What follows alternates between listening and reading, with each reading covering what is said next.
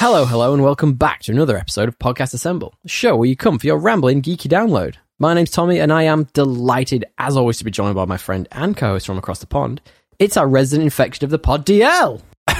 That's the most offensive thing you've ever said to me. I'm an infection now. What do you mean? I'm an infection? Infected. Oh, infected. I thought you said I was an infection. Well, I mean, you are a little bit some kind of an STI or something? What have you... Don't put that on me, Ricky Bobby. Dude, they're all topical to what we're talking about all the way through the podcast. Of course, but I don't want to be a fungal infection. It's not my goal. That's not what I wake up to be. Do you know a band called The Darkness by any chance? The Darkness? I think we've talked about The Darkness a few times, just randomly, and they have a song called Growing on Me. And the point of the song is, it sounds like he's talking about like this girl, he's really into her, or he wasn't into her to begin with, but she's grown on him, and etc. It's actually about an STI. It's actually about genital warts. That is repulsive. But I'll leave it at that. It's such a catchy song. What's the give me the chorus? I can't even remember that. I'm not going to say it. Growing Matt, on me. Put a little clip in here, Matt. You'll like it, DL. You'll like it. Give me the clip of Growing on Me. Cue.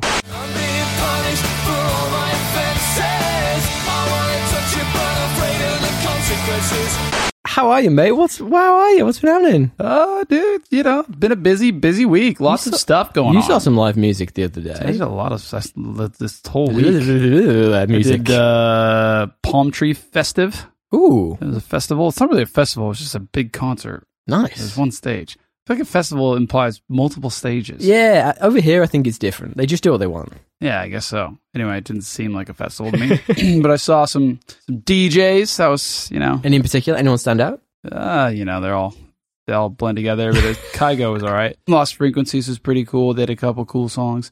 Nice. And then I saw Florence and the Machine last night, which was much better. That was a much better Talking show. about Florence, did she look as much of a crack addict as she normally does? More on the I would say the H. Oh, the wow. H dog. Oh, wow. I don't want to start any rumors. But if you did H, that's what I would think you would look like. Pale, sunken eyes. Yeah. But she's so weird in her songs. She's got. But then she just talks like she's kind of like this little British girl. Super. Is that what a little British girl sounds like? I don't know. That was terrible. But she's this very posh accent. She does, but then they're the ones but then who she's like are singing. She sounds like she's fucking yodeling. So it's like, I love her. I think she's fantastic. I mean, she's obviously talented. That's not I'm obviously not. I can't talk shit on that. But she's a bit of a weirdo. She calls her fans a cult. She's like, and then like literally when she's saying that song, what's it called? Sacrifice. Yeah. Where she literally said, "All right, who will come up on stage and be sacrificed?" Yeah. Whoa. And I was like, this is culty now. That's some creepy shit this right is where there. I leave. Okay. Yeah, exactly. But no, she was really good. She did not play Say My Name. What? Why wouldn't she sing that? Every other song that's big she played. Okay, right. Not like the Strokes. She's got to leave one for them to come back. Not like the Strokes who just refuse to play their best song. Last night. But that song is boring. But it's their best one. I don't know. I like other songs more than that. I didn't pay money to go and see their new album. I paid money to see that shit. She played a lot of her new album. Did she? But fair enough. Her new album's good, though. It's kind of boring. There's like 3 good songs, but... It's a standard, typical, 6th album, though, isn't it? There's 3 good songs and the rest is just kind of filler. Agreed. Anyway, guys, look, if you guys want to listen to us banter about our day, feel free, stick around. Otherwise, you can jump around. There will be time codes in the description. Thanks, as always, to friend of the show and editing genius, Mr. Matthew Bliss of blissery.fm. We will tell you all the details at the end of the show. Before then, though, what we like to do is talk a little bit about what we've been up to during the week. DL, what have you been up to? Have you heard of Willow? Yes. The movie from 1984? I've never seen it. Have you not seen the movie? I hadn't. Go back and watch the movie. I did. And now you've watched the series. So I'm talking about the movie. Oh my goodness. You just went all over the Sorry, place. I was already too excited. I was like a child. I was like, oh my god. Already there. It's actually really good. Really good movie. What's his name's really good at it. Yeah, they're all really good. Warwick Davis is the main guy. Who's the main guy that's also in Top Gun? I've forgot his name now. And he's like dead. It's not. I've got Kurt Russell in my head. It's not Kurt Russell. Go on anyway. Tell me more about it. No, this must not rest. I must. It's all right. I'll find it. You tell me more about the plot. So the plot of Willow. I mean, it's your kind of like your classic fantasy plot. It seems like it would have been Val Kilmer. Van Kilmer. Yeah. Val. Val. It seems like, I don't know this, but it seems like it was like a George Lucas, Steven Spielberg. Sorry, we talked about Indiana Jones last week. Yeah. Do you remember the guy who gets chopped up by the big beefy Nazi guy who gets chopped up by the aeroplane. Sure. While he's fighting Indiana Jones. Yes, the bald yes, guy. yes. He's in this too. Sorry. Yeah. Little side. In any case, it does feel like who like wrote that? Yes, George Lucas, of course. There you go. I was like, it feels like a George Lucas or Steven Spielberg's era film. Yes. And you see, agreed. and mainly because the thing that cued me into this, not only the design, it's like all of that era, right? Like, I'm sure it was the same guy that did Star Wars practical effects and all the other ones that they did. Could easily have been. Mainly what cued me into this was the one love scene, the writing. I was like, this is as bad as anything from Attack of the Clone Wars. Like, this dialogue is so bad. Wow. You know how Are they he's just talking about notoriously bad at romantic writing? George Lucas, yes. And I was like, this has to be George. Like, no one is this. And it was like so stylistically bad. It was so stylistically George Lucas Interesting. So you know what's funny? So other than that, it was great. You know what's great funny? movie. Last week we were talking about, I had like a bunch of movies that I grew up with. Mm-hmm. And there was like, I told you we had Indiana Jones and we had Star Wars. And I actually remembered a couple during the week. So we had those two. We also had Ghostbusters 2, not Ghostbusters 1, Ghostbusters 2 on VHS. Back to the Future 3, I think. And this. And Willow. Those were like the few movies like I had as my core. Oh, and that weird Lord of the Rings animated thing we did a few weeks ago. Those were the movies that I grew up with, literally, and they were on repeat. So it's so interesting. I can understand why you like Willow so much, because that was like the only good one. My brother absolutely loved this movie, but I was always really terrified at the scene when he gets turned into it, when they all get turned into pigs. I mean, I was saying like, this isn't a kid's movie. No, it's not at all. There's moments where it's like freaking scary and creepy. Totally. And the witch or whatever she is like terrifying. She's properly creepy. It's basically about a young farmer, kind of like a Hobbit style farmer. He's like a small person. A young farmer is chosen to undertake a perilous journey in order to protect a special baby from an evil queen. So it's that classic, standard fare fantasy. Yep. This guy, count him out. No one respects him. God, he's the only one doing the right thing. Right? So now I'm going to watch the show. Yeah, great. Because it's the show I want to watch. I wanted to go back and rewatch this before the show, but now you're going to watch the show. I might just jump in with you. It's got a 7.2 on IMDb. So for a movie from, 1988? It's pretty good. Is it 88? Yeah, it is. It did look newer than other 80s movies. I think it looks good. It holds up, right? It does. It looks more like a 90s movie, It really does. It's got outside of Val Kilmer and Warwick Davis, and old mate Pat Roach, who we love from Indiana Jones, I don't know many of these actors. It's got Tony Cox in it, who's fairly well known, I suppose. Other than that, I don't really know anyone in it, but really good. I'm glad you liked it. I did. So that's what I did. Anything from you? Yeah, I got a couple. Mine are a little bit wishy-washy, to be honest. There's one thing I want to talk about at the end, but I played a lot more of Hogwarts Legacy this week. Nice. I've decided I think the plot really sucks. So I've heard that as well. It's not sucks, it's just weak. Yeah, the plot of the game is effectively making you get new spells to this point, and there's like a bit of a plot about you being like some sort of chosen you one type thing going on too. But there's no explanation of why, apparently. Super compelling. No. Yeah. But like the exploration is awesome. It's so big. There's so much to do. I've got a broom, so I just like hop on that and fizz around. Yeah. So would I recommend it to a friend? If you really, really like Harry Potter. Really, yes. I haven't played it yet, so you're not making me excited. I might play already. Do you really like Harry Potter? I do. Well, then, yeah, play it. But it bugs me when stories are bad. Especially when they could be good. Well, I think I'm only still like 30% of the way through, so it could get a lot better. And I haven't got anywhere near getting the unforgivable curses yet, so you can I'm excited get those? Yeah, totally. That's cooked. Check it out. Check it out on Lines. Anything else you've been up to? What else have I been doing? I did watch a bit of Next in Fashion with Gail. That reality. Have you heard of this reality show? Talk to me. On Netflix, it's a reoccurring. Netflix, they do seem to do well. They've got with the old reality TV show, Too Hot to Handle, that style thing. They just pump those out. But it's so cheap to make, surely. You do shots of Hollywood Boulevard. You then put them in a shop and they talk for 2 minutes. There's a bit of drama, and then they go back to shots of Hollywood Boulevard before going to someone else. Yeah. Simple. It's very so cheap. Cost effective. Yeah, totally. And my partner bloody loves that crap. Well, this one is not as... It's more almost like... Do you remember Chopped? Yeah. Like that cooking show? Or company. It's more like that. So it's like It's less like, a bunch of like really dumb but fake hot people talking, or you feel like I shouldn't be using this with my time. I shouldn't be watching this. I'm like, at least these people are like artistically good at their they're basically fashion designers. It's a bunch of challenges and they have to team up and it's a game. Anyway, I quite enjoyed it. But there was this there's a I guess I don't want to mess this up. There's a guy that is trans on the show. Okay. So transition to become a male. Okay. It's insane. You'd never have guessed. It's crazy. Wow. It's like it's really, really like wild. It's and he's really good designer. Good for him. It's great for him, but it was like shocking. Like I went through the whole show. I was like, man, this guy's a great designer. He understands men's clothes so well. And I'm like, at the end, they're like, oh yeah, he's trans, and it was like kind of like a drop the mic moment. Like no one knew about it. Oh, so no one in the show knew. Well, the viewers didn't know about it till a certain episode where he like kind of just says it in an interview, and you're just like, and you're blindsided by it. Yeah, wow, like, all right, that's interesting. Anyway, but it's a really good show. I think his name's James Ford. Good for him, man. Yeah, for sure. My second He's a really one, good designer as well. He's way different. We talked last week about morbid curiosities for TV shows and such. I saw a thing on Netflix that flashed up totally in the wheelhouse of the mindset I was in at the time, called the Texas Killing Fields. And I find this fascinating. And I always think this about the US, because the US is massive, right? Like huge. Like, and a lot of it is just like untouched, or was at least up until the last like 15 years, 20 years. And in the 80s and 90s, there was this plot of land in Texas which sort of led on to a bunch of industrial estates and such, which did have some towns around it. But of course, because of the industrial estates, had a lot of drifters and a lot of people coming in for work, etc.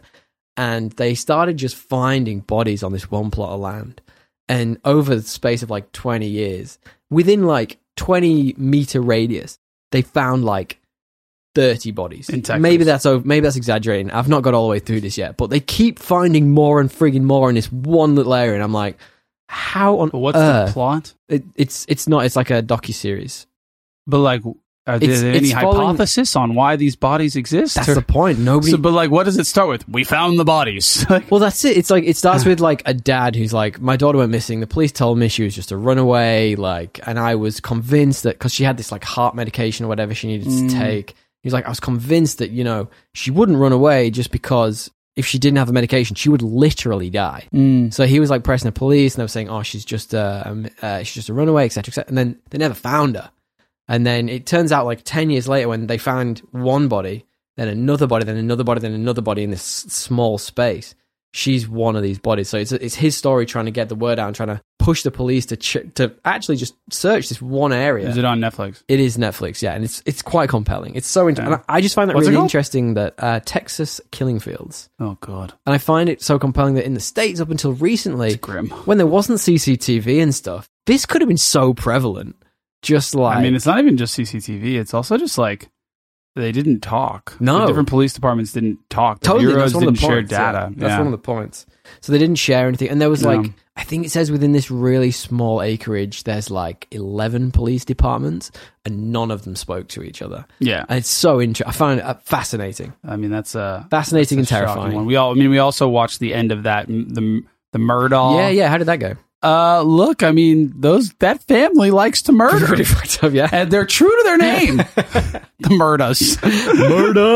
The South Carolina Murdas. It's quite interesting.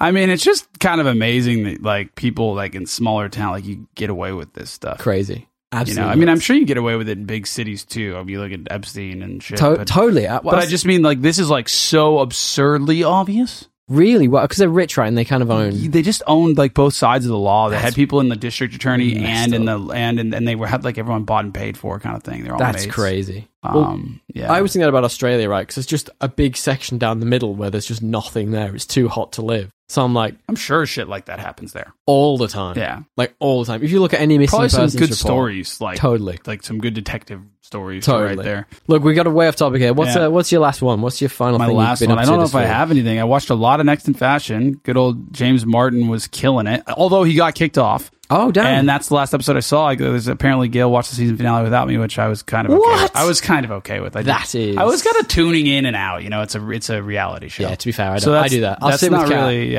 what I was doing much. I played a lot of RE2 this week. I'm very excited for tomorrow for RE4, but isn't there a demo coming out? Or is this for the one that's coming out tomorrow? Because apparently there's like a secret uber hard mode in the demo that you have to find. I don't need uber hard modes. Oh, come on, man. I actually usually play on hardcore, but this one, I'm too scared. I'm doing it on normal. This game is already hard enough. Fair enough. If I remember correctly. Well, my last one then is I watched, and thank you to friend of the show, Mr. Matthew Bliss, our editing genius, who fired me over this. I'd actually completely forgotten this was coming out, even though we talked about it like 2 weeks ago. The Luther movie, it's dropped on Netflix. So we've talked about Luther a bunch of times. It's like a police procedural from the UK.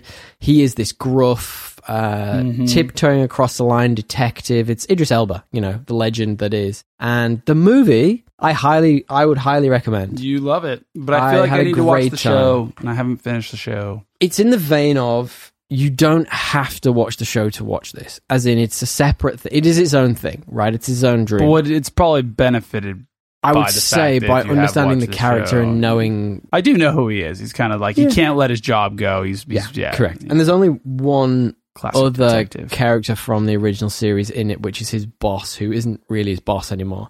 So he's a very compelling character. Could Gail watch it and not be confused? Yes. Okay. Absolutely. All you need to know is that he's a rough, gruff detective who... Rough and gruff. Will do anything to get the justice served. And I'm not spoiling anything here, but... He does anything. No. If they wanted to use this as an audition for James Bond, could easily do that. I just think it's too late for that, isn't it? I do too. I completely agree. But like the way it ends, I was like, oh yeah, that could be his audition pretty easily. Pretty good. It's good. I like him. I love Idris Elba.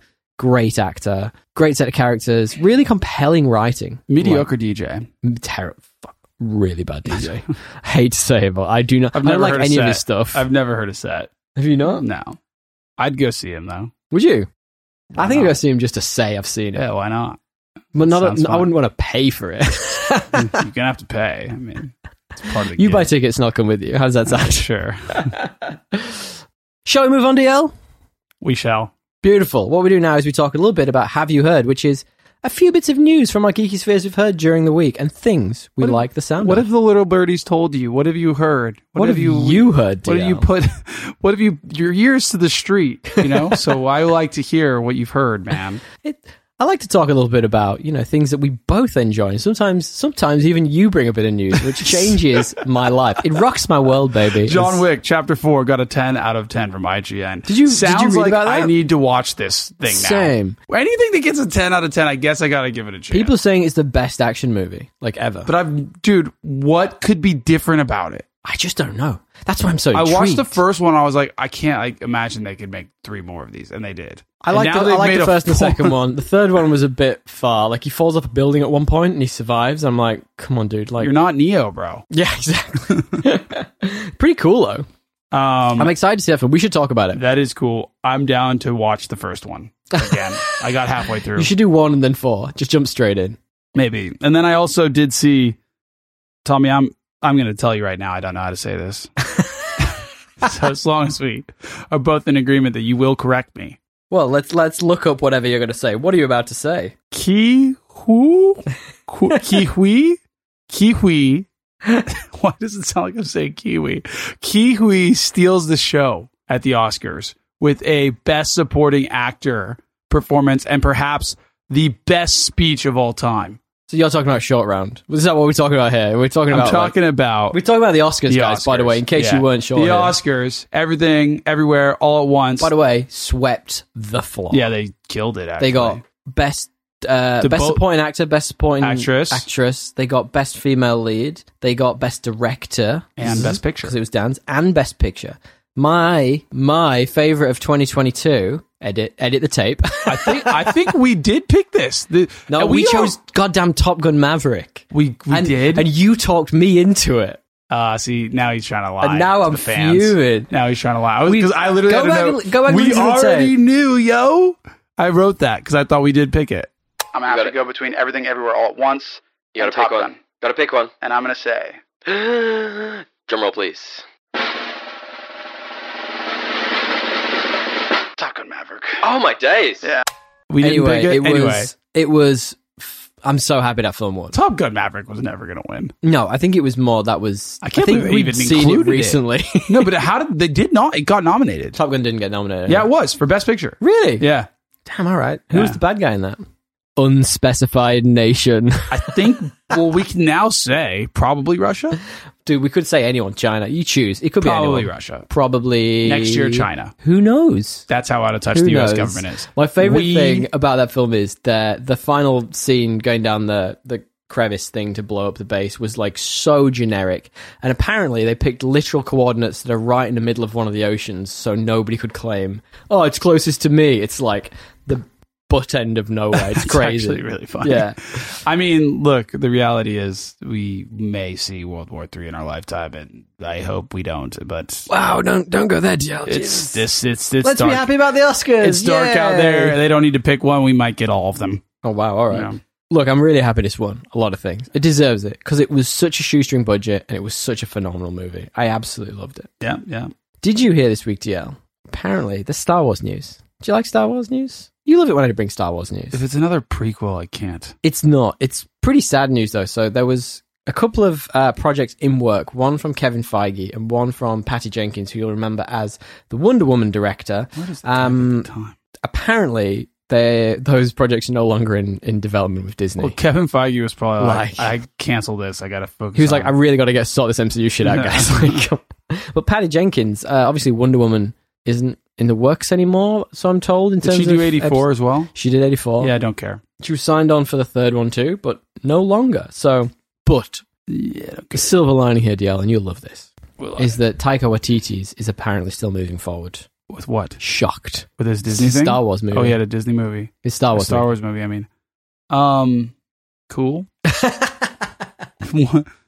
I don't care. Is it a prequel? Who knows? It's probably set in that time between the end of Return of the Jedi and everything else. You know, the time frame that everything's set in. Yeah. Well, actually, you will like this one, DL. Did you hear this week that Starfield, which is Bethesda's upcoming space epic, has finally got a release date? Now, you know Bethesda from the likes of Fallout, The Elder Scrolls, etc., etc. It's delayed, isn't it? No, it's apparently coming out on the 6th of September. So, I mean, it's probably going to be an Xbox exclusive. Aren't they owned by Xbox now? Now it is, Bethesda? Yeah. So, well, it's PC and Xbox. Okay, right. Well, I mean, I don't play PC, so sucks to be us.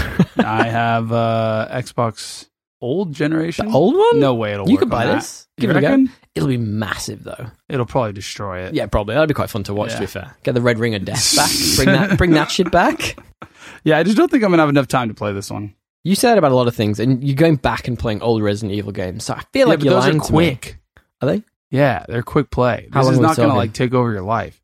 I've literally beat it in like 2 hours once. Jeez, really? Yeah, speed runs. You're a speedrunner now. I needed to unlock the new outfit or something. I forget what I was doing. Have you seen the speedruns for like Elden Ring, where they do like they do like phasing through walls and shit? So they do like a certain like movement pattern, and it phases them to a certain part of the map. It's nuts. That's just so hacky. It's crazy to watch. It's I just don't shoot any of the zombies. I like shoot them and go around them and then run away. Yeah, which is what you should do. Why are you trying to kill them all? Just get out of there, bro. Yeah, totally. I wouldn't want to. Why would you need to? Let them kill each other.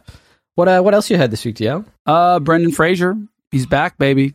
I'm Love just giving that you guy. Oscar news because that's all I got. Won Best Picture for The Whale. Would you win the best leading actor? Yeah, leading actor. I haven't seen it yet. Have you seen it? The aptly named film, judging by the screens I've seen. Yes, I've only seen images. Surely that's makeup. Yeah, completely. Okay, I hope you didn't put on that much weight. You never know. Look at Christian Bale. The guy's insane. Not that much weight though. Could you imagine lost that much weight? The amount he would the amount of damage he'd do to his body. Yeah. The guy really wants to get cast again. It's been a while. He just needs Chris Nolan to make a movie where it has to be like whale size. Yeah, anyway, and he'll be sold. He's down. Good for him. I'm excited. Do you just care about the Oscars? The Jungle's back. Do you care about the Oscars at all? Do I watch them? No, but I think it's interesting to see what gets nominated. Yes, I think it's interesting to see how out of touch the guys who nominate things usually are. But this year they seem to be like pretty good. I think for the most part, like you understand what it's not like. It's typically a certain type of movie that's going to get an Oscar nom, and as long as you know that. You know, well, this wasn't your typical, but it was not. They had Maverick and Everything Everywhere All at Once. I mean, that's pretty crazy. I mean, I feel like they've got to do that a little bit just for some more appeal, right? Like maybe that's what they're doing. They're like, we can't have Will Smith slapping people, so we've got to change our strategy. That can't be an every year thing. So I'm just going to run through this super quick. Best Picture, Everything Everywhere All at Once. Best Actress for a Leading Role was Michelle Yeoh for the same film. Best actor leading role was Brendan Fraser for The Whale. Best visual effects was your favorite movie, Avatar: The Way of Water, which you've still not seen. Nope. Best costume design was Black Panther: Wakanda Forever. Best animated feature was that Pinocchio film by Guillermo del Toro that no one's seen. Did you watch that? No one's seen it. Yeah. How did they see it? I mean, I'm sure it's good. It's 3 Pinocchio movies came up last year. Yeah, 3. too many. Too many. This would be the one I'd watch. Guillermo's my boy. Yeah. If I was bothered to watch a Pinocchio movie, which I'm not. I'm a real boy. Best actress in a supporting role, we said Jamie Lee Curtis for Everything Everywhere, and then Ki Hugh Kwan for Everything Everywhere All at Once. Again, supporting actor. And they are the top ones. Yes. Oscar season, baby. Oscar season. We're sitting here in our tuxes right now, if you guys can't tell from our... Yeah. Did you see the interview with Hugh Grant? Tux. Did you see the interview with Hugh Grant? No, what did he pretend to be, Wolverine or something? No, he just did not give a shit. The woman was like, honestly, it's awkward at points. The lady who's interviewing him was like, what are you wearing? I love your suit. And he's like, I don't know, like, my suit. And she's like, oh yeah, but who made it? He's like, my tailor. And she literally like blanking everything. She's like, well, I loved Glass Onion. Did you have a good time doing Glass Onion? And he's like, yeah, we kind of came in and out. Like, I was there for 3 seconds. Glass Onion? When was he in the movie? Exactly. He was there for like 2 seconds. He's Benoit Blanc's partner. And he's like, he opens the door to like the delivery at the very beginning. That's it. And he's like, he totally shut that interview down. It was like, I wonder if it's like he had a bad experience with this woman. You see a lot of that. Maybe. Yeah, you know? Maybe she threw him under the bus. There was something else with like some black journalist and what's his name? She's a black woman and Michael B. Jordan. Okay. And she like went to school with him. I'm forgetting her name, but she went to school with him or something. And she called him cheesy in a podcast, or one of her friends did. And he heard that and then goes and just like basically confronts her in the middle of an Oscar interview and was like, yeah, like you could tell like when he's walking up his face, like I'm ready. I'm about to bully this girl. Like it was like rude. But then she handled it well. The shit out of you. Yeah, I forget her name. She's a very famous black journalist. I don't remember her name though. Well, final bit of news then, before we move on, DL. Did you hear this week that it is reported that the upcoming game, Suicide Kills the Justice League, it's been delayed again. Again. So apparently it just doesn't look good. Like, as in, it's like gameplay from like 2016, full of loot boxes. It needs to be always on, like the internet. What is this? The Suicide Squad Kills the Justice League. It's you remember that Gotham Knights game where you're 4 of the different guys? So it's like Robin and... Yeah. It's similar, except it's like Harley Quinn, Captain Boomerang. It's got King Shark in there. You're going to buy it, right? No, absolutely not. This sounds shite. I refuse to play this. $2 at GameStop, right? Yes, exactly. In like a month after release. Yeah, totally. Bargain bin. Look, guys, if you've heard anything that you want to share with us, any news that we've missed that you think we should be talking about, hit us up at Podcast Assemble on Instagram or thepodcastassemble@gmail.com. We love it when you do. We love it when you send us memes. DL, do you want to preface our main topic this week? This week, I think Tommy already ruined it like 5 times because he kept talking about how he wants to do it, but and how we couldn't talk about it. So now we have to talk about like 9 episodes of phenomenal television in 1 hour. Oh no! So I don't know how we're gonna do that. But the Last of Us season finale happened yesterday or 2 days ago. Yeah, this weekend, and it was it was pretty good. Pretty good. So we're gonna talk through this. I don't really know how we're gonna do. I guess we're gonna just kind of let's do it by non-spoilers and spoilers, and then save some of the big things for the end. Of course. But before we get into it, though, DL, do you want to give me a stupid plot summary? The road if it had a fungal infection. Are you doing your same one from the last time we did this? Did I do that? Yeah. Is that really what it is? Because I've got my same one from the last time we did this as well. Was that what I said? I'm pretty sure that's like... The road, it's true. I'm pretty sure that's what you said. I mean, it feels that way. We did the video game. It itches that way, when this sure. was announced as a TV show, we did the video game. So I did mine. I was good. Shaun of the Dad. A father-daughter road trip of self-discovery across the US. I don't think I did that. Because I literally made this up. Like if I did, then I'm just like... My subconscious is stronger. Yeah, exactly. You're on like a repeating pattern. Yeah. You're on autopilot at this point. How do I search? Well, while you're searching, do you want to guess for me the IMDb score for this, DL? It is... I did see this one, or at least I saw an episode that was 9, so I'm just going to imagine it's like 8, 9. It's 9.1. Wow. Yeah. Smash. I think one of the episodes was like a flat 10. I mean... Maybe episode 3.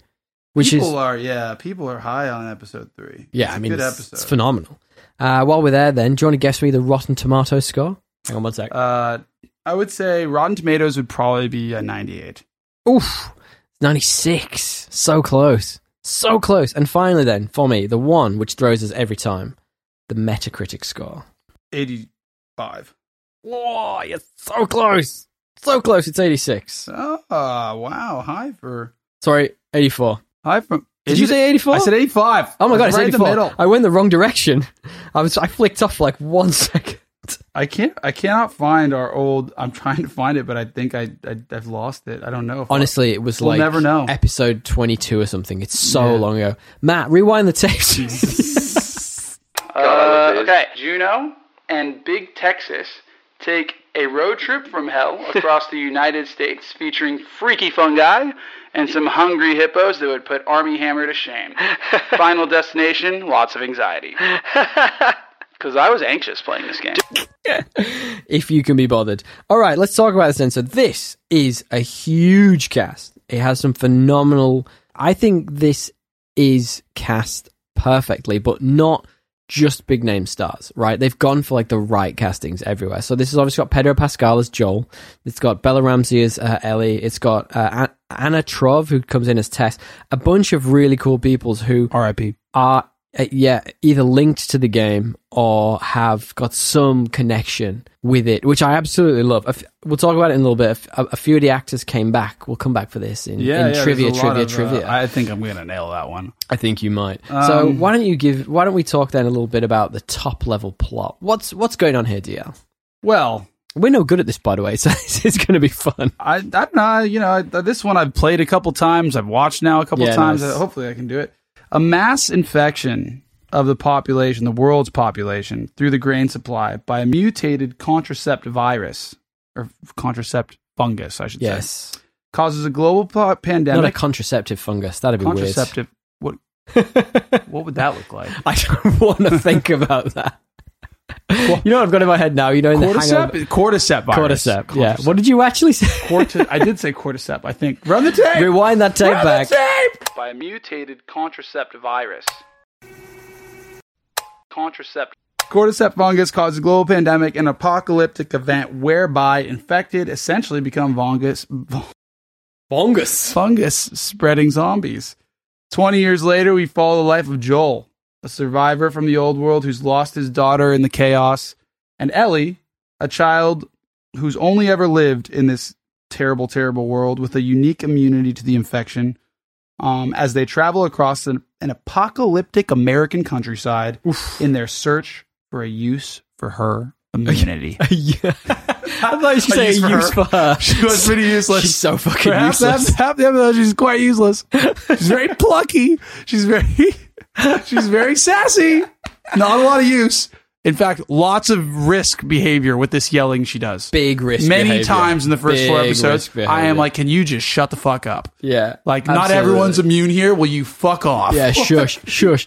And we'll talk about this in a minute. The thing I really find interesting about this, and it's actually called out at one point in the show, she's immune to being bitten, right? But she's not immune to being ripped apart by all the zombies. But she doesn't realize that? She's too plucky in this scenario. I'd be like, dude, shut the fuck up. You know? Yeah, Joel's pretty calm about it. He's like, can you shut up? Yeah. He's like very, and I'd be like, literally fucking go die. Literally go over there and die. Stop it. Like, immunity doesn't matter if we're all dead. So anyway. Totally. Carry Absolutely. on. So that's the plot. Dude, I guess this is so phenomenal TV wise. I've made 2 YouTube videos about it already. Plug for our YouTube channel, Podcast Assemble. Go check it out. It is literally another level of TV. It's HBO, right? I mean, it's it had to be. We talk about this a lot. They just do. I mean, they do phenomenal television very well. It's very, very good, intense dramas. I haven't even watched Succession. I've really? heard great things about it. I hear that's amazing. Yeah. So we follow Joel, who is Pedro Pascal. Which, by the way, I will say, initial casting, I was kind of like, look, I think he can do it. It's just not who I'd pick. Interesting. And I think he pulled it off really well. Who do you pick for this? I thought, what's his name would be freaking, God, why do I always forget his name? Thanos. Oh, really? Yeah. What's his name? Thanos, that's his name. Yeah, purple guy. Yeah, I've forgotten it too. Now you've said big it. guy. Get everything with guns in the air. That guy. Yeah, him. Yeah. Carry on. He's also I'll remember what you're No talking Country for Old Men. I do think he would have been Josh Brolin. Josh Brolin. Brolin. I thought he would be a great Joel, but look, Pedro's you can't talk about that anymore because of how good a job he did. I'd say. Well, we're going to come to that at the end, actually, because in Trivia True or False, I've got some potential other castings. I'm intrigued to know your thoughts on them. So let's swing back around to that. But like, I feel like they didn't go for the star Hollywood casting that maybe they could have done for a show like this, because it's a beloved game. Could have, but HBO never does. Exactly, and that's why it's so perfect. And there was a lot of pushback. Although Pedro is a pretty big star he's now. He's a beautiful man. There's a lot of pushback no one asked when... about his face. Yeah, well, no one asked about his attractiveness. I care about his attractiveness. That was Freudian as fuck, dude. Yeah, that wasn't a slip, mate. That was just me being me. But there was a lot of pushback when Bella Ramsey got the role. Apparently, like, a lot of people were really unhappy about it. And there's a lot of like talk from interviews where she's like, I just turned off social media because I didn't need to see it. I knew it was going on. And like, fair enough, because I myself wasn't entirely sold on it. So I said in one of the YouTube videos, like, I've seen her in Game of Thrones, and she's clearly very good at the angry side.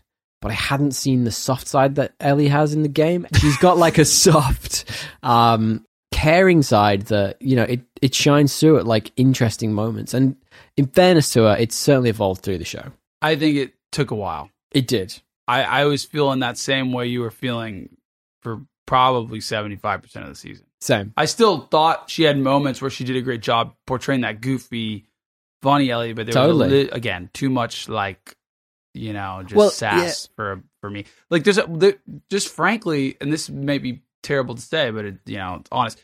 She's not as pretty as the game character, and I think that it's hard. Like the game character has like softer moments, and she's also got a softer features, and so the pluckiness of the game character is like mitigated by her physical characteristics, whereas Bella Ramsey just isn't that. She's more of a true tomboy, I'd say. Totally. She's not as like effeminate, and that kind of I think worked against her for a bit. But eventually, she got there.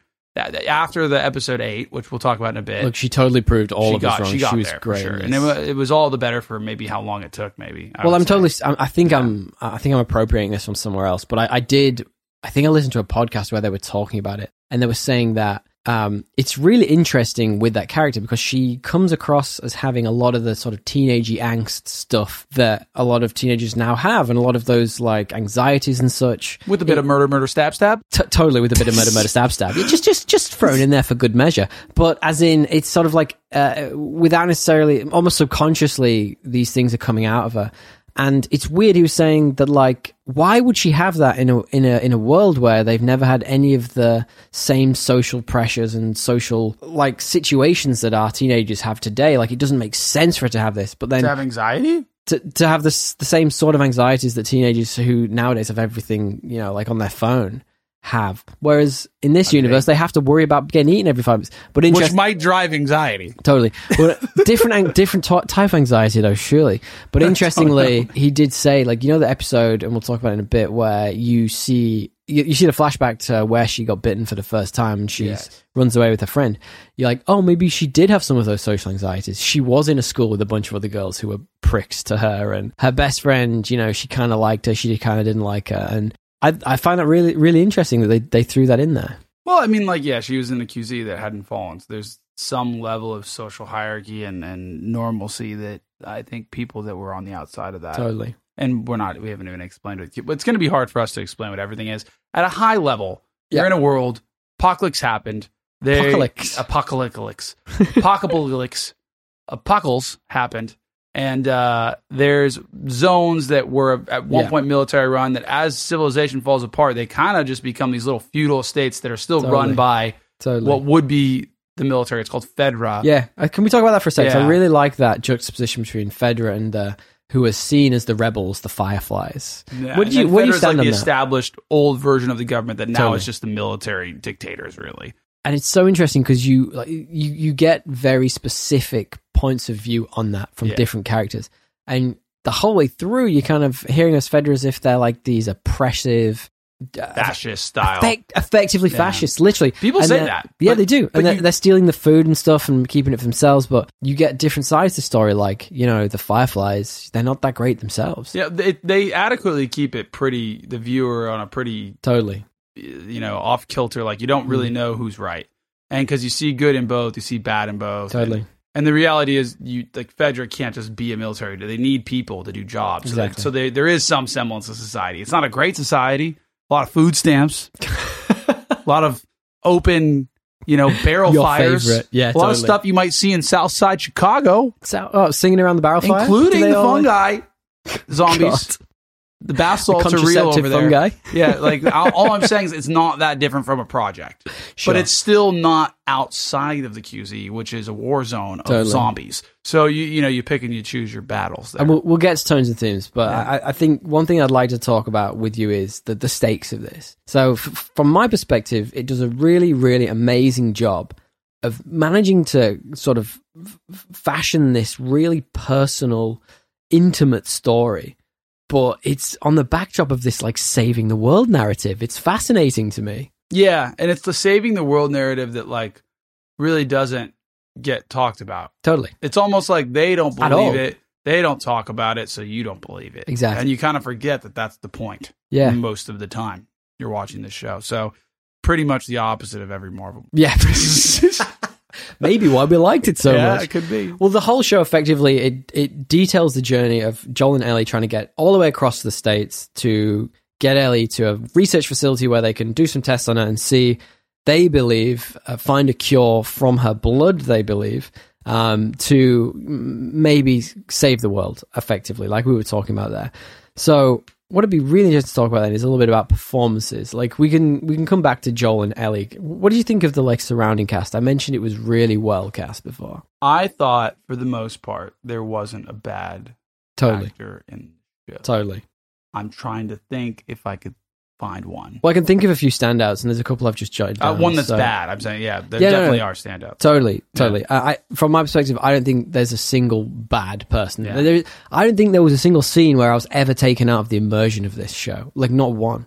So let's talk about that. Yeah. So a couple of standouts. We talked about episode 3 before, and we'll probably go a bit more depth into this before we get into non-spoilers because it's so early on. The episode with Nick Offerman as Bill and Murray Bartlett as Frank. So the episode where they take, and this is a really nice sidebar into, they do devolve from the game in a lot of times. They certainly keep to the structure of the game, but episodes like episode 3, where they deep dive these two random characters, one who's only named in the game and one who we briefly see for a split second.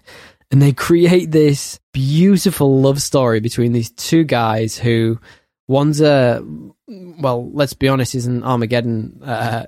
What do you say? What does Joe Rogan call it? He says a prepper. That's it. He's an Armageddon prepper. And a dude who's just trying to escape the projects. And it's fascinating and beautiful. Yeah. What did you think of that episode? Oh, look, I think at a high level, what I'd say is amazing adaptation, right? Totally. From a video game, which, nice to see the differences. They're getting a lot of credit for that, but this game was a movie. Oh, totally. It's the most easily adaptable game. But my point is, amazing adaptation. Plenty of people have fucked it up for less, right? Well, that's my point here. They could have fucked up by trying to do different things, but they really just built the world out more. And they did make bold adaptive choices. Bold. That the one you're talking about. There's a big one in spoilers as well. The bold adaptive choices you're talking about that I would argue are what they made them all at the right times. Yep. Which is when you want, when you're making an adaptation, you need to change something for, and they changed it for the venue with the medium, that they were on. Totally. And that this is one of them, right? If you think about the game, so they've got this great, basically same-sex love story that you spend almost 50 minutes with these characters who you didn't know about. You'd heard them referenced before. You'll never see them again in the rest of the show, and you are all the better for it. It's amazing. It's a great story. Totally. It's a great, weirdly uplifting in this creepy, it's uplifting after shitty 2 world. Episodes of pretty intense, downtrodden. Yeah, totally. You basically spoilers for the first episode. You see Joel's daughter die pre-pandemic. We see kind of light before murdered, literally. Yeah, murdered. We see light by which is a good I guess, indicator of where the show's going by a human, by the people that are supposed to be caring for you, and that you'd expect to be protecting you in a zombie apocalypse, the military in this case. So you see life before the apocalypse, you see it after, and on the 2 or 3 hours of television before this episode, it is really dark, and sad, and not fun. And then you get this great uplifting love story, which was very needed. It was an injection we needed at that moment. It did end like horribly sadly though, like the ending tragically, sorry, but not tragically. sad.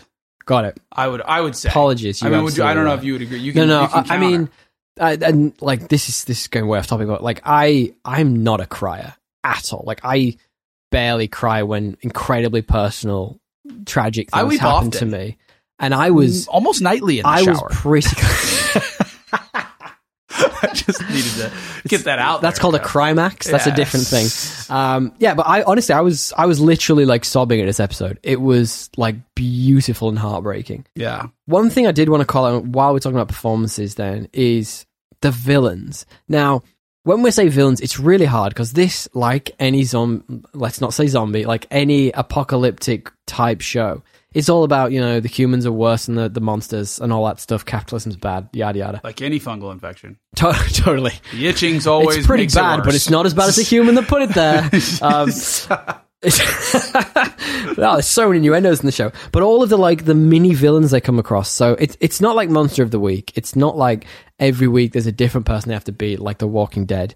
It's sort of like they pick 2 or 3 key episodes to really focus in on 1 or 2 villains, and there's a couple. Kathleen, I really wanted to call out those episodes where she is... So Kathleen, I really liked. So I only know it's Melanie... she's in a lot of stuff. Linsky, and she's the crazy person from 2.5 Men who stalks Charlie Sheen all the time. That's how I know her. She's also in Yellow Jackets. Got it. She's in a lot of stuff, actually. Yeah, okay. I didn't like her as much. She's like, actually... As a bad guy? I would say I just didn't believe it. Really? Because I totally why are these it. guys following this chick? Oh, what is she bringing to the table here? I see what you mean. But she's the drive. She's the determination. And I think it was her...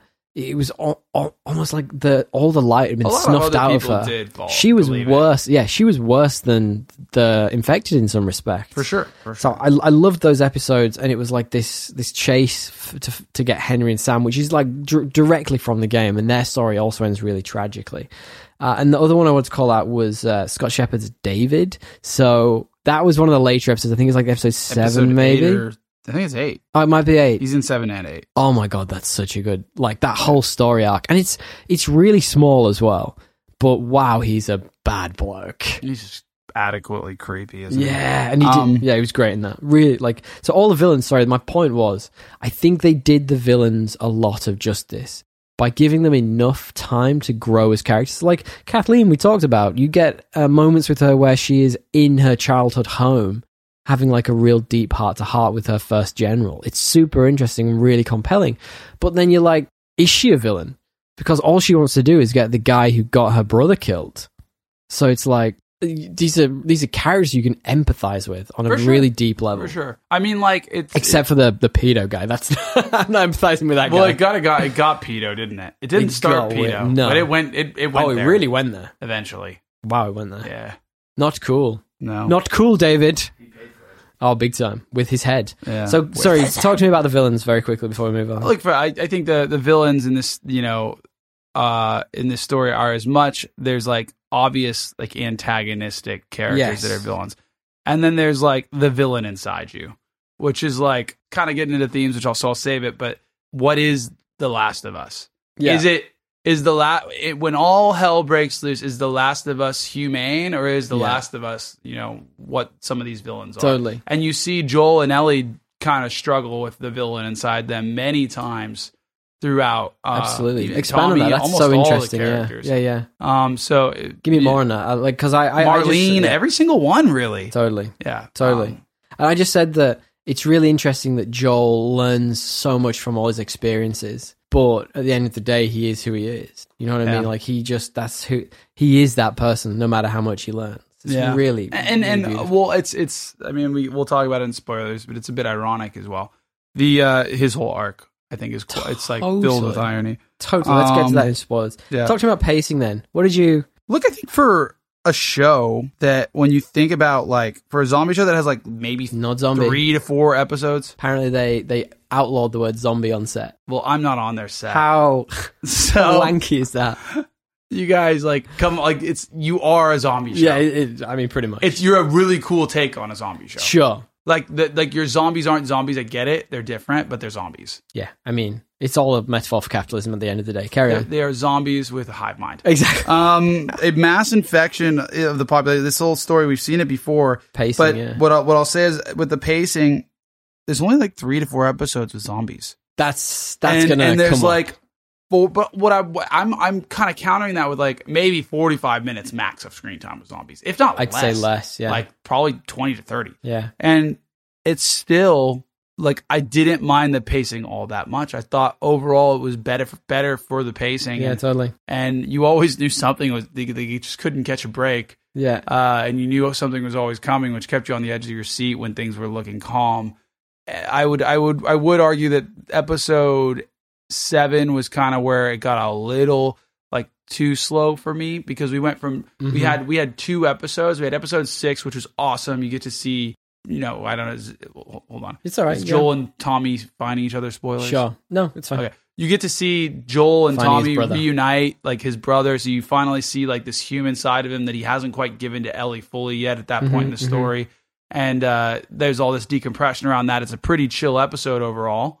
And then you go straight into kind of another episode where there's a bit of a battle, a little bit of a fight where he gets injured, but it's like 30 seconds straight into Left 4 Dead, the game, the if you know what in the mall. In the mall, it's like a prequel for the game. And that episode's really slow. So there was like a 3-episode arc where the 7 and 8, or was it 6 and 7? I was kind of like, can you speed it up? But beyond that, overall, interestingly, 7 was one of the standouts for me. I mean, it's probably not going to be in my top 3, but like in terms of everything outside of that, it's up there. Like it's a good episode. I just mean when you pair it with the last completely. 3, there needed to be a zombie interaction or 2 in between to make that pacing perfect. But overall, like, good. Let's wait till we get to action to talk a little bit more about that.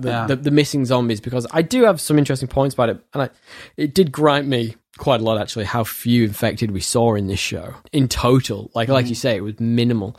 For me, the pacing, I think it was slow, but it was the intention was to effectively have that Jaws effect of like it's this lingering anxiety in the background that like even if you don't see the infected, they're there, and the pacing reflects that in that no matter how slow the show gets or how little you see these creatures, your heart rate's still a little bit up, right? You're still a little bit like, oh, they could be anywhere. Like, don't scream too hard, Ellie. Don't be so fucking loud. She consistently does. With your stupid puns.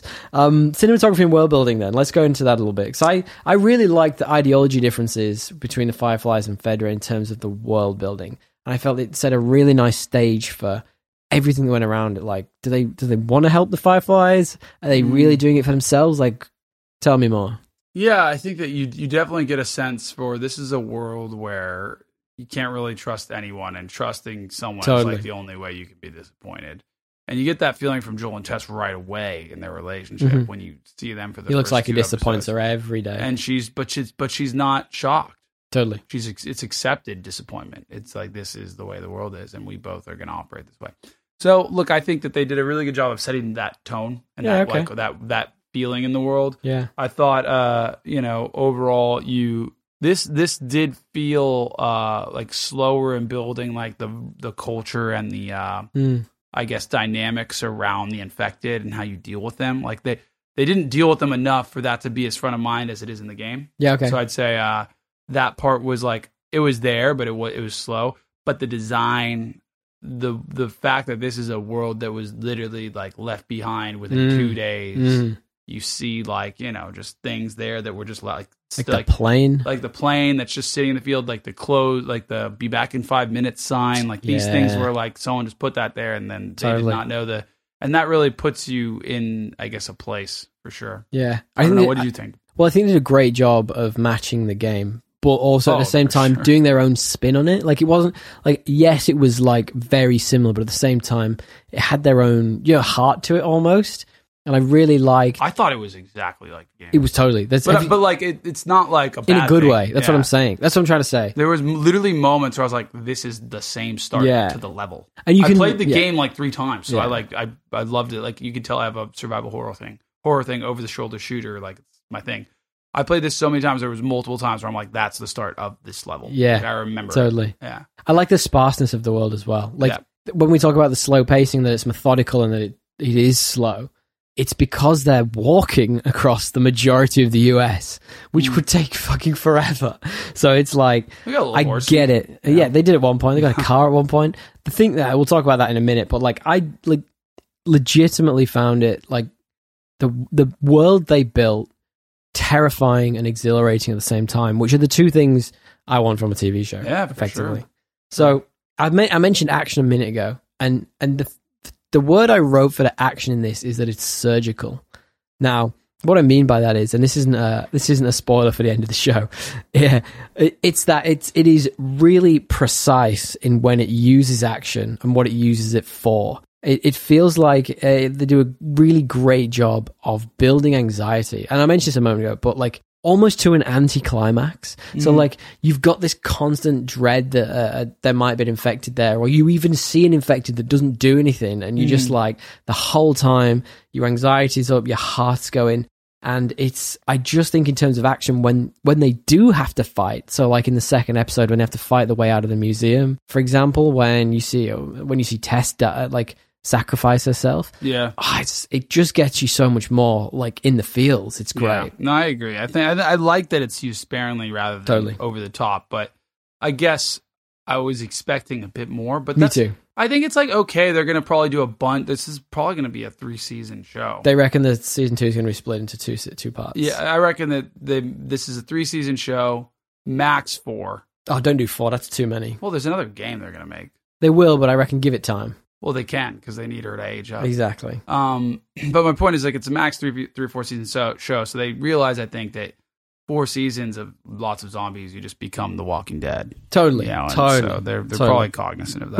What did you think of? And I mean, surgical. I mean, I use that word not lightly. No, I agree with it. Do you think that aptly sums up your feelings? Yeah, for sure. I think that the action was super targeted, and they did it and it was also just like not only like when they did it, it's like why they did it. It was like to kind of show something in Ellie that she hadn't done before and really break the barriers there, or to like have Joel like do something where she sees the side of him that everyone talks about and is excited by it. And so it shows who he really has become, and it shows really the dark side of what, her enjoyment of this violence could lead to, which if you play the games, you kind of start to see where I'm going. Yeah.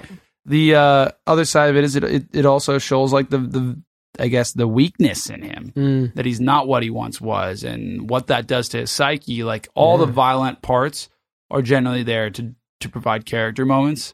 Interesting. Very rarely are they spectacally driven. They do have one spectacally driven episode, which I'd like to get to. And you made a really nice point about Joel there, and his motivations, and like he obviously sees Ellie's cargo at the beginning, and I feel like there's a really particular point where you see him really starting to care about her. And for me, that was the episode that I was talking about with Henry and Sam, when Kathleen and her whole army effectively are like encroaching on them. They've got them cornered, and Joel's got this like sniper position, and he's ready to pick off a few guys. But then the one real spectacle outside of maybe episode 2 you get is that part where they had, instead of actually killing all of the infected, they just rounded them up and put them underground, and then they all just break out at the same time. Seems like a very sound policy. What a great idea that is. Yeah, incredible. But then you get this insane spectacle of like Joel is like, he has to like snipe off, the infected to stop them getting to Ellie, and then there's obviously this army that's trying to fight back, and you see the overwhelming like waves of the infected. Kind of gave me like that Game of Thrones vibe, when they're at Hardhome and they're all jumping over the edge. Yeah, no, I was like, very similar. Totally. Yeah. And it was quite like, because it was dark, and I think that works so well with CGI like this, when it's, like it could be a bit ropey if it was like fully like lit, but it looked so good. It did look good, and the fire and in the background, it was spectacle, but it was also kind of like it kind of felt like even that spectacle was like a metaphor for like, this is what happens when you bottle up revenge, right? Interesting. And you're Kathleen, you bottle up revenge, and like you don't think about the consequences of your actions of just being this murderous person in response to a thing, like, and not separating yourself from that and taking something too far. It overflows, and and it bites you in the ass, and that was like the physical manifestation of that. And they certainly bit. They certainly bit Sam on the leg, never mind the ass. For sure. Yeah, the contortionist zombie was where I thought you were going. Terrifying. That shit was so weird. She was for sure a contortionist. Yeah. She was tiny. She was like a child. It was really. But I mean, like the actor that played it. Yeah, like, totally. It would have been like some kind of like The thing I wanted to mention, we're basically talking about CGI anyway. Yeah. I really like this fact that they actually used a real giraffe for that scene. Like, that's not a CGI giraffe. It's a real one. Went. So good. Okay. Love that. Well, I thought you were going to be like, I really like the fact that they used prosthetics for the clickers, like, or something like that. Like, I like that they use CGI incredibly sparingly. So they used it for like the broader shots, or maybe to beef up, the numbers of the infected in those scenes I mentioned. But things like the clickers, that was all practical effectively. We just touched up with CGI. Very, very good. So good. Very perfectly so done. Good. Like a dangerous beauty. All right, let's talk about tones and themes before we jump into spoilers. What are your tones and themes? We talked about a few of them, but I think one of the big ones is really like living just isn't enough. Like life without love, is it really worth living? Right. And I think that's literally central to both Joel and Ellie's story, but mainly Joel. Yeah, nice. And they're both tied together, but not literally tied together. That'd be weird. No, that would be weird. But David would like that though. Yeah, David. I got I just got that. It's the classic. Humans are worse than monsters. We're the worst thing. Capitalism makes us bad, etc. Like it's any zombie. The capitalism thing is like real, but did you feel that reoccurred beyond the first couple episodes? Kind of felt like it was just. I mean, they definitely had it in episodes like 1 through 3, and then it just kind of fell off the map. There was a couple communist jokes, but I think it was more subtle than a lot of zombie movies, shows, etc. It wasn't in your face, was it? And it was like the grain supply that they kind of indicated like everything's so connected, which isn't necessarily an indictment on capitalism, more just maybe a highlighting of the risk of a globalized society. I just think zombies in general are just an allegory for that whole money bad. Stop staring at your phone thing. What are your 3 best and 3 worst, DL? We tend to do this before spoilers because we like to give you some reasons before we spoil it for you that maybe you want to see a thing or maybe avoid a thing. Yeah, I'd say grounded. Well-earned character work. Right? Yep. Like it's just that's. If you like that, I got that too. Joel and Ellie relationship feels earned. Dude, even just like the fucking episode with Bill and Frank. It's just absurd that they could just like, we barely have had time with these characters. And they throw third episode in 45 minutes, a gay romance. We will never see these guys again.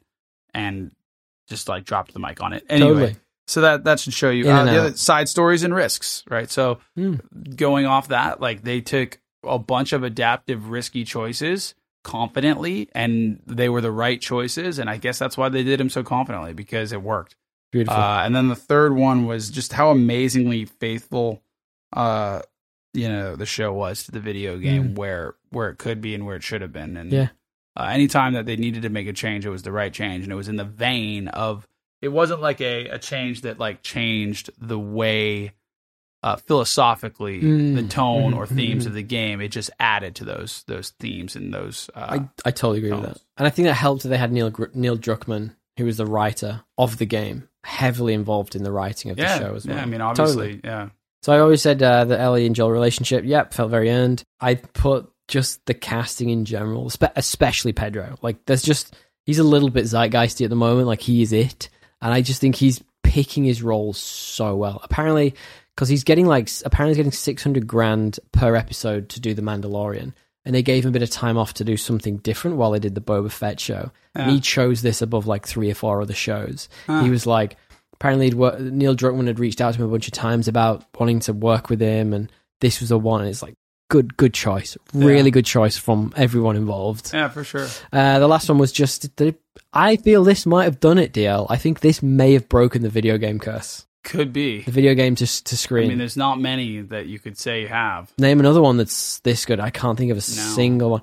Yeah. But it not really, this good, no. None. It really puts like your anticipation up for things like God of War, or like when they do Horizon Zero Dawn. Like, they're gonna have to fucking nail those. It's so much harder to do those ones. So much harder. Because first of all, it's harder to do a big world like that. Well, I think that this is an intimate story. It's I think made God for of the War, screen. if they focus on the newer one, they could. I mean, it's this, right? It's the reluctant father figure. It's so easy. You just put a different spin on it.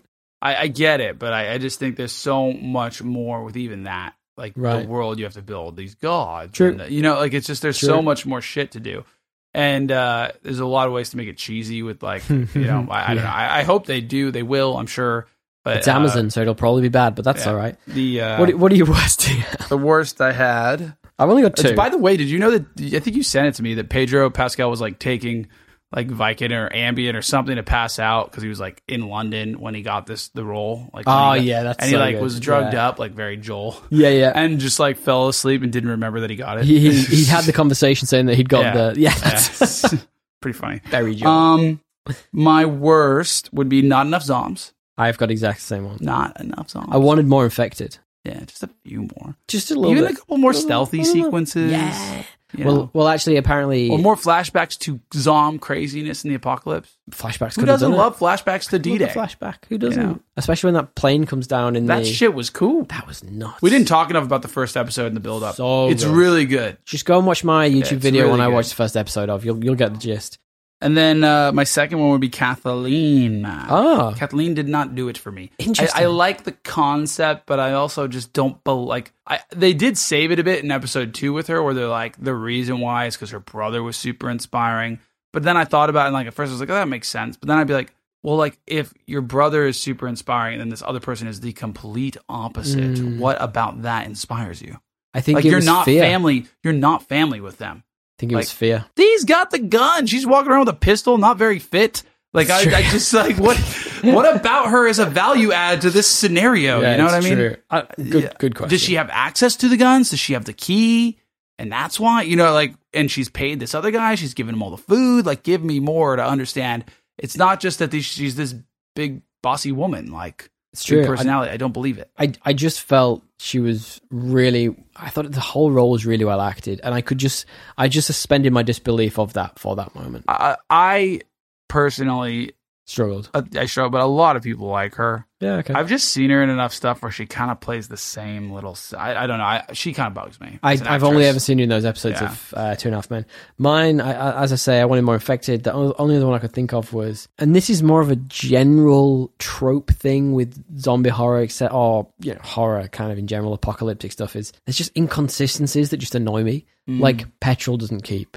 Petrol goes off. 20 years later, that petrol wouldn't work in that car. I'm sorry to tell you. No, it goes off. So it's like, how do you know that?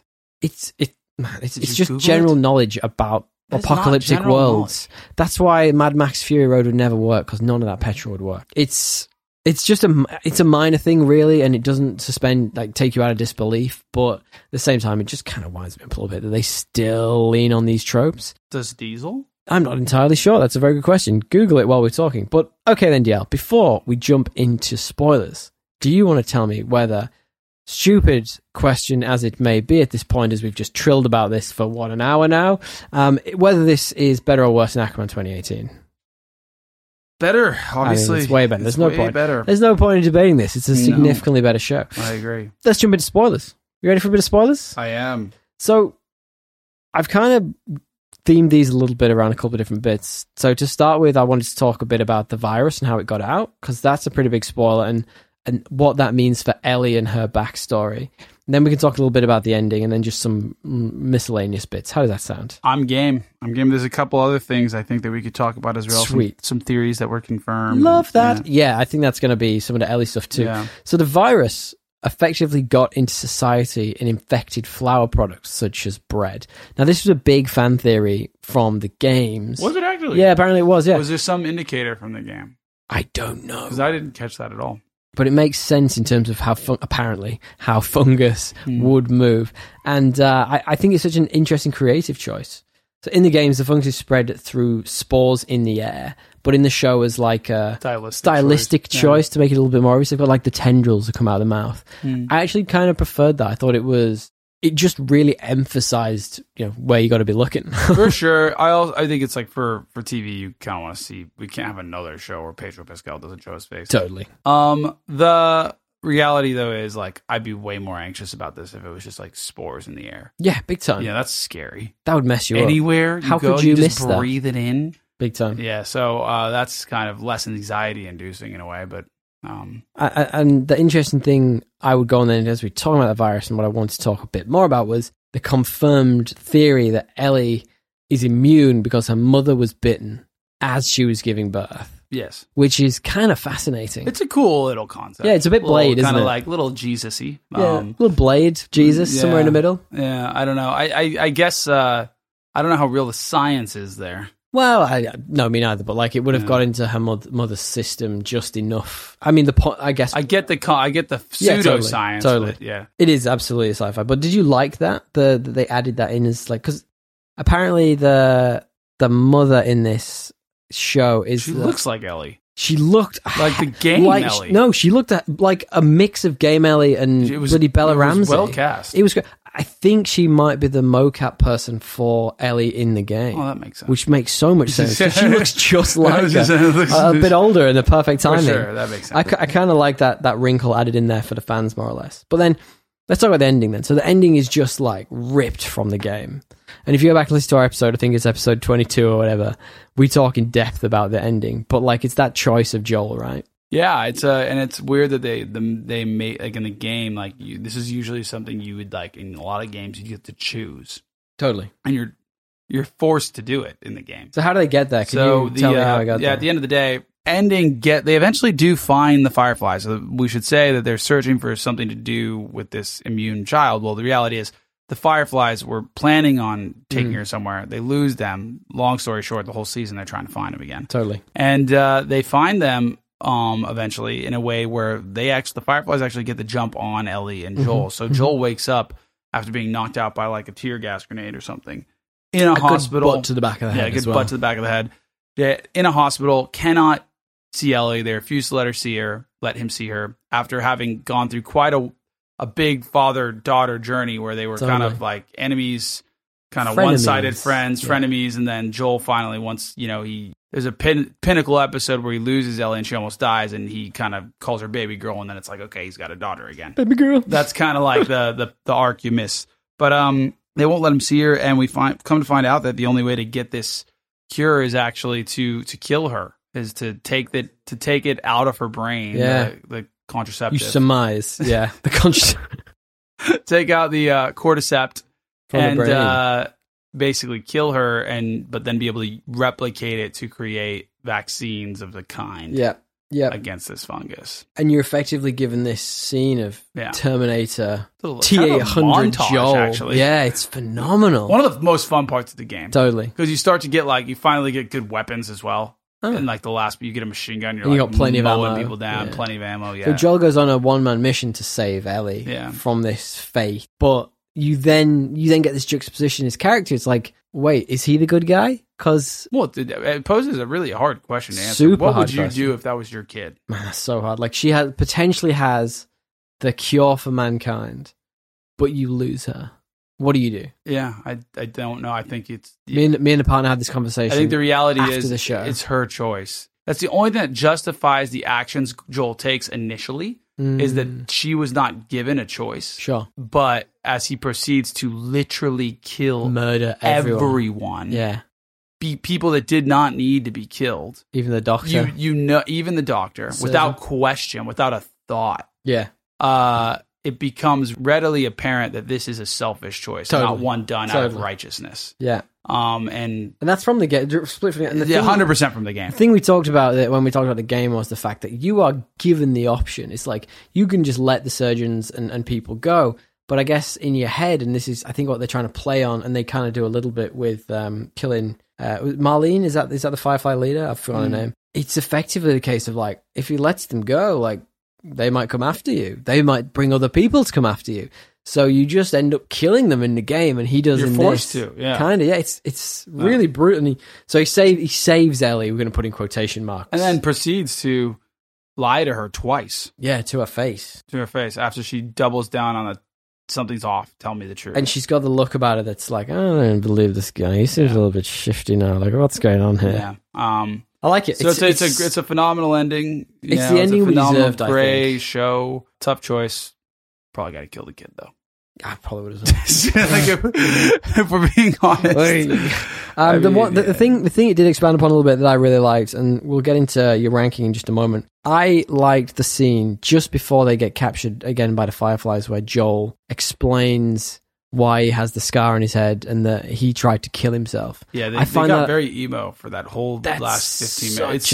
It's such a juxtaposition to the way they interact for the last 7 episodes. So you're like, what has changed, right? Like, but that's it. That's the point. Like, he has finally opened up to her, and it's almost too much. Yeah, to the point it's like almost a different character at that point, and it's weird. And I think Pedro Pascal does a really good job of how to even phrase it. He almost becomes this like this happy, smiley, like a giddy kid again, kid. Like he's like comparing her to his own daughter and stuff. It's almost weird. It's like he's dealt with his loss. Yeah, totally. Through loving again. Yeah. Make me love again. All right, do you want to rank the episodes? I know you talked about doing this before. Yeah, I did. So, like, remind me what the episodes are. I'll give you a quick rundown. When you're lost in the darkness, after you get the first episode. So I'm not the ones you obviously know. I'm not gonna. Yeah, okay. When you're lost in the darkness, episode 1, right? Episode 2, infected. After escaping the QZ, Joel and Tess clash over Ellie's fate while navigating the ruins of a long abandoned Boston. And that's where Tess explodes. That's where boom, boom, boom. Tendrils down the throat. Yes. Long time. Episode 3, the famous Bill and gay rednecks. Yeah, exactly. Episode 4, this is probably one you forget. Please hold to my hand. After abandoning their truck in Kansas City, this is when they crash. Joel and Ellie attempt to escape without drawing the attention of a vindictive or rebel leader in Kathleen. So this is when she sees him first kill someone, but she actually saves him. So that's the one where they're effectively trying to find somewhere to hide to get out of the city. I really like that episode. Yes, good episode. Almost all of these are. Endure and survive. While attempting to evade the rebels, Joel and Ellie cross paths with the most wanted man in Kansas City. That's Sam and his brother. I forget his brother's name. And remind me, apologies, does Sam die at the end of that episode? No, that is the next one. At the beginning of the next one? Oh, the end of the next one? Wait, maybe I'm wrong. So what's the next episode? Sorry. No, you're right. Endure and survive is the one where he dies at the end. That is the spectacle episode. Sam dies. That is Endure and survive. That is the spectacle episode. Yeah. Kin. After ignoring the advice of locals, Joel and Ellie descend deeper into dangerous territory in search of the Fireflies and Tommy, and they find Tommy, and he is not in need of saving. He is actually thriving in Jacksonville. So that is that episode. It's a nice episode. Left Behind. That is the one where we get a prequel into Ellie's life and how she loses her friend. Episode I forget which one it is. 8. Yep. When we are in need, Ellie crosses paths with eventual group of survivors. This is David. Good old David. Yeah. Creepy old David. Pedo David. And then the season finale, Look for the Light. This is the episode we just finished discussing where Ellie is almost killed and instead Joel goes Terminator. So just recap that very quickly. Then episode 1 is the virus. Episode 2, Tess explodes. 3, gay rednecks. 4, they crash and they try and hide. Yeah. Episode 5 is Kathleen, where Sam dies. Episode 6 is Finding Tommy. Yeah. Episode 7 is Ellie's past. Episode 8 is David, pedo. And episode 9 is the finale. Yes. Okay, all right. So what's your top 3? Rank these bad boys for me. Are you just going to do a top 3 or are you going to rank them all? I've ranked them all. Okay. If you'd like to rank them all, you can, and I will go through my ranking right now. You go. You hit me with yours first. Tell me the number of the episode and then tell me. Episode 7, Left Behind. Yes. Ranks 9 for me. Wow. Okay. Wow. Not because it's terrible, just because it's not as good. Okay. Yeah. And it's it was the 3rd episode in a slow group of episodes, so I was ready for some speed, and I got more slowness. My 8th ranking is Please Hold to My Hand, which is again a really good episode, but it's the one. What number was that? That is episode 3, episode 4, where they abandon their truck in Kansas City. They crash and hide. Yeah, they crash and hide. Episode 4 is my 8th rank. And then my 7th rank would be Look for the Light with the season finale. When the season finale is episode 7, you know you've had some earned television. So that would be for sure. my rank 7. And then rank 6 is When We Are in Need. Ellie crosses paths with the vengeful group of desires. David Pedo. That is my sixth ranked episode. And honestly, it's a phenomenal episode. It is. So I look at it at 6. I'm like, did I make a mistake? But then I get to my 5th ranked episode, and it's the Joel and Tess scene when Joel gets infected and goes boom boom. Joel gets you mean Tess gets infected. Or Tess gets infected and goes boom boom. And it's just I really like the tone this set for the man that Joel's been the last 20 years. Okay. So that's why it's so high for me. Yeah. When she says, I never asked you to feel the way I felt. It's like that's their relationship. It's disappointment. Yeah, totally. Anyway. I disappoint my partner every day. we all get it. Episode 1 is my rank 4, When You're Lost in the Darkness. I really thought the first episode set the tone. It's amazing. How do you do such a good job introducing his daughter, who's such a pivotal part, who's only going to be in the show for not even a full episode, and also introducing the other characters. Totally agree. Lastly, episode 3 is my 3rd ranked. So 3rd ranked. Yeah, it's top 3. Gay Rednecks. I can't. Gay Rednecks is top 3. I'll stop saying that eventually. It is top 3. That's okay. And episode 2. Rank 2 would be Kin, which is episode 6. And that is Finding Tommy. Finding Tommy. I just thought this had so many pinnacle moments for so many characters. It's the payoff to a lot of the character work. And I think we're going to disagree on that one. I mean, you look at. Let me give my. We'll disagree. I'll give my pitch to that. It's fine for us to disagree occasionally. No, but I think I think I'll convince you. So I want to. I don't think you will. Episode 1, my rank is Endure and Survive, which is the spectacle episode, which also includes one of the most heartfelt scenes you'll see in television. The Sam Turner, and then the whole. So the best part about that is when Henry turns a gun on himself. Yeah, as terrifying and heartbreaking as that is, and the acting by Ellie and Joel in all those moments, and the epilogue. I think of that they've episode. got some friends at last. Yeah, it's just a very, very. I remember in the game when that happened, I was like, "Fuck, this is a drag of a game." Wow. I thought I was finally going to get a little bit of a moment, a break. Nope. All right, I'll quickly run you down mine then. So. The one you've put as your number 2 or whatever it is. So Finding Tommy. No, episode 6 is my number 9. That's your number 9? Yep. Episode 7, shocking. Ellie's Past. That's my number 8. The finale is my number 7, but not because I dislike it, just because I think they're a better episode. Same. We're very similar so far, except for your very, very bad episode, ranked 9. So I've put The Escape from Kathleen at 6, the one where Sam dies. I think that should be higher. Sorry. No, I forgot these the wrong way around. So the one where they crash the car, that's my 6, and then The Escape from Kathleen is 5. 4 is the one where Tess explodes because I really liked the spectacle of that. 3 is the David episode. Wanted it higher, couldn't do it because I think episode 1 is just so pinnacle TV. Like it's supposed to be 2 episodes. They mashed it into 1, and they brought everything to that episode. What rank did you give that one? Number 2. Okay. So the first episode is my 2nd, and then obviously I told you I was literally weeping at this episode. It's the Bill and Frank episode. You can't have it as number 1. It's my number 1 episode. It can't. It's my favorite of the show. It can't be. It is. It just is. Simple. I just think it's too isolated. It's great isolated TV, but in a show about character arcs that lasted literally hours, it's hard for me to pick that one. It's that's just how I feel. And you can't. I can't really argue. You don't make me weep every week, DL. So I don't put you. I weep every night, so it doesn't matter. I just can't imagine how you put Kin as episode 9. Think about the monologue Joel goes on. I'm failing in my sleep. Like, are you kidding me, bro? So there's that. There's the fuzzy feeling of reuniting with your brother, and he's thriving. There's the Ellie Joel conversation. Don't try and tell me I'll be happier and safer with someone else when the truth is I'll be more scared. Pinnacle TV. And then you also I can give you 8 other episode reasons why it's not the best. You get the turn where they start to where they're all in. Family now. And I appreciate your POV on that. Mine is just that I'm not saying that's a bad episode. Of a 9.1 IMDb rated show, it's the worst episode. That's all right. I think it's fine to be the worst episode in that. Quickly then. I just don't agree. But it's DL, okay. We can't. Would you like a little bit of true or false trivia? Yeah, let's do it. All right. So, from the game, we touched on this before. True or false, DL?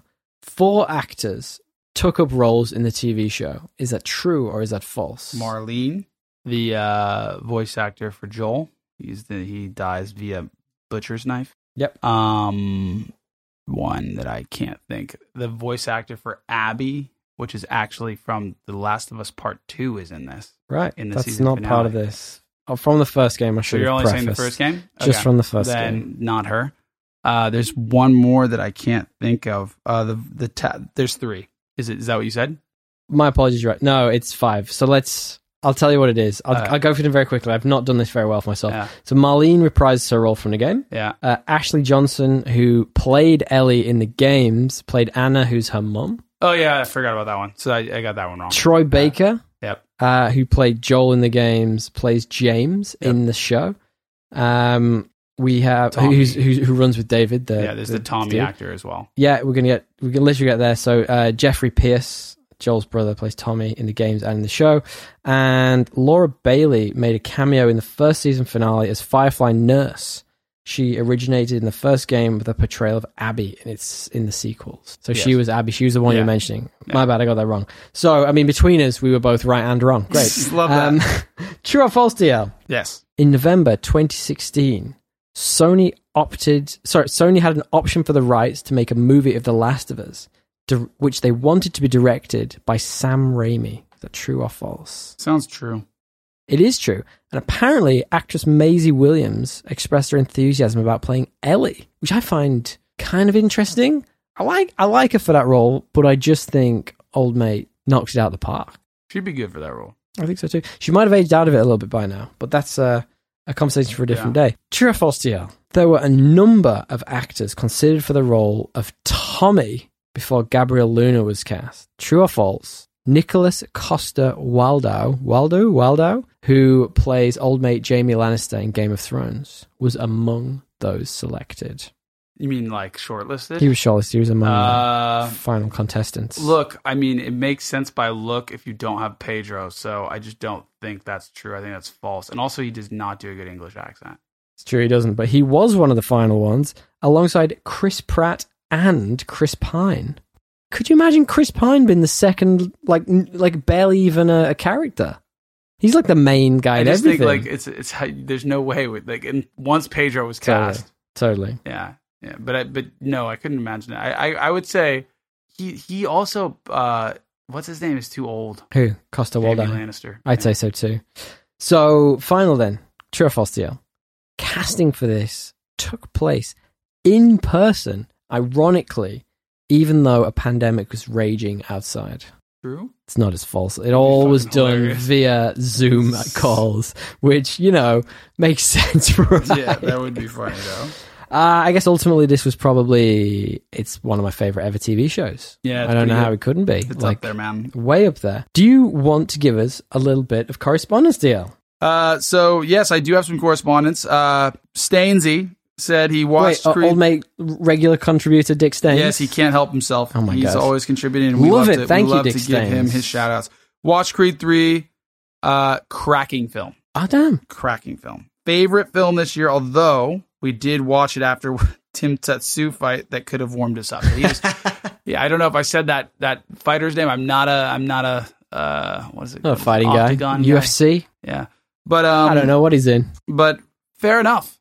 The first one was really good. I mean, we'll have to watch it. If I remember correctly, Mr. Staines didn't mind Ant-Man, but wasn't thrilled by it. He was heavily critical. Heavily critical? Wowzer. All right. Because I believe from our correspondence, he's a pretty big MCU guy. So thank you, Dick Staines. We appreciate when you send over your feedback on these movies. We'll have to check out Creed 3 at some point. We will. I have to watch the second one, too.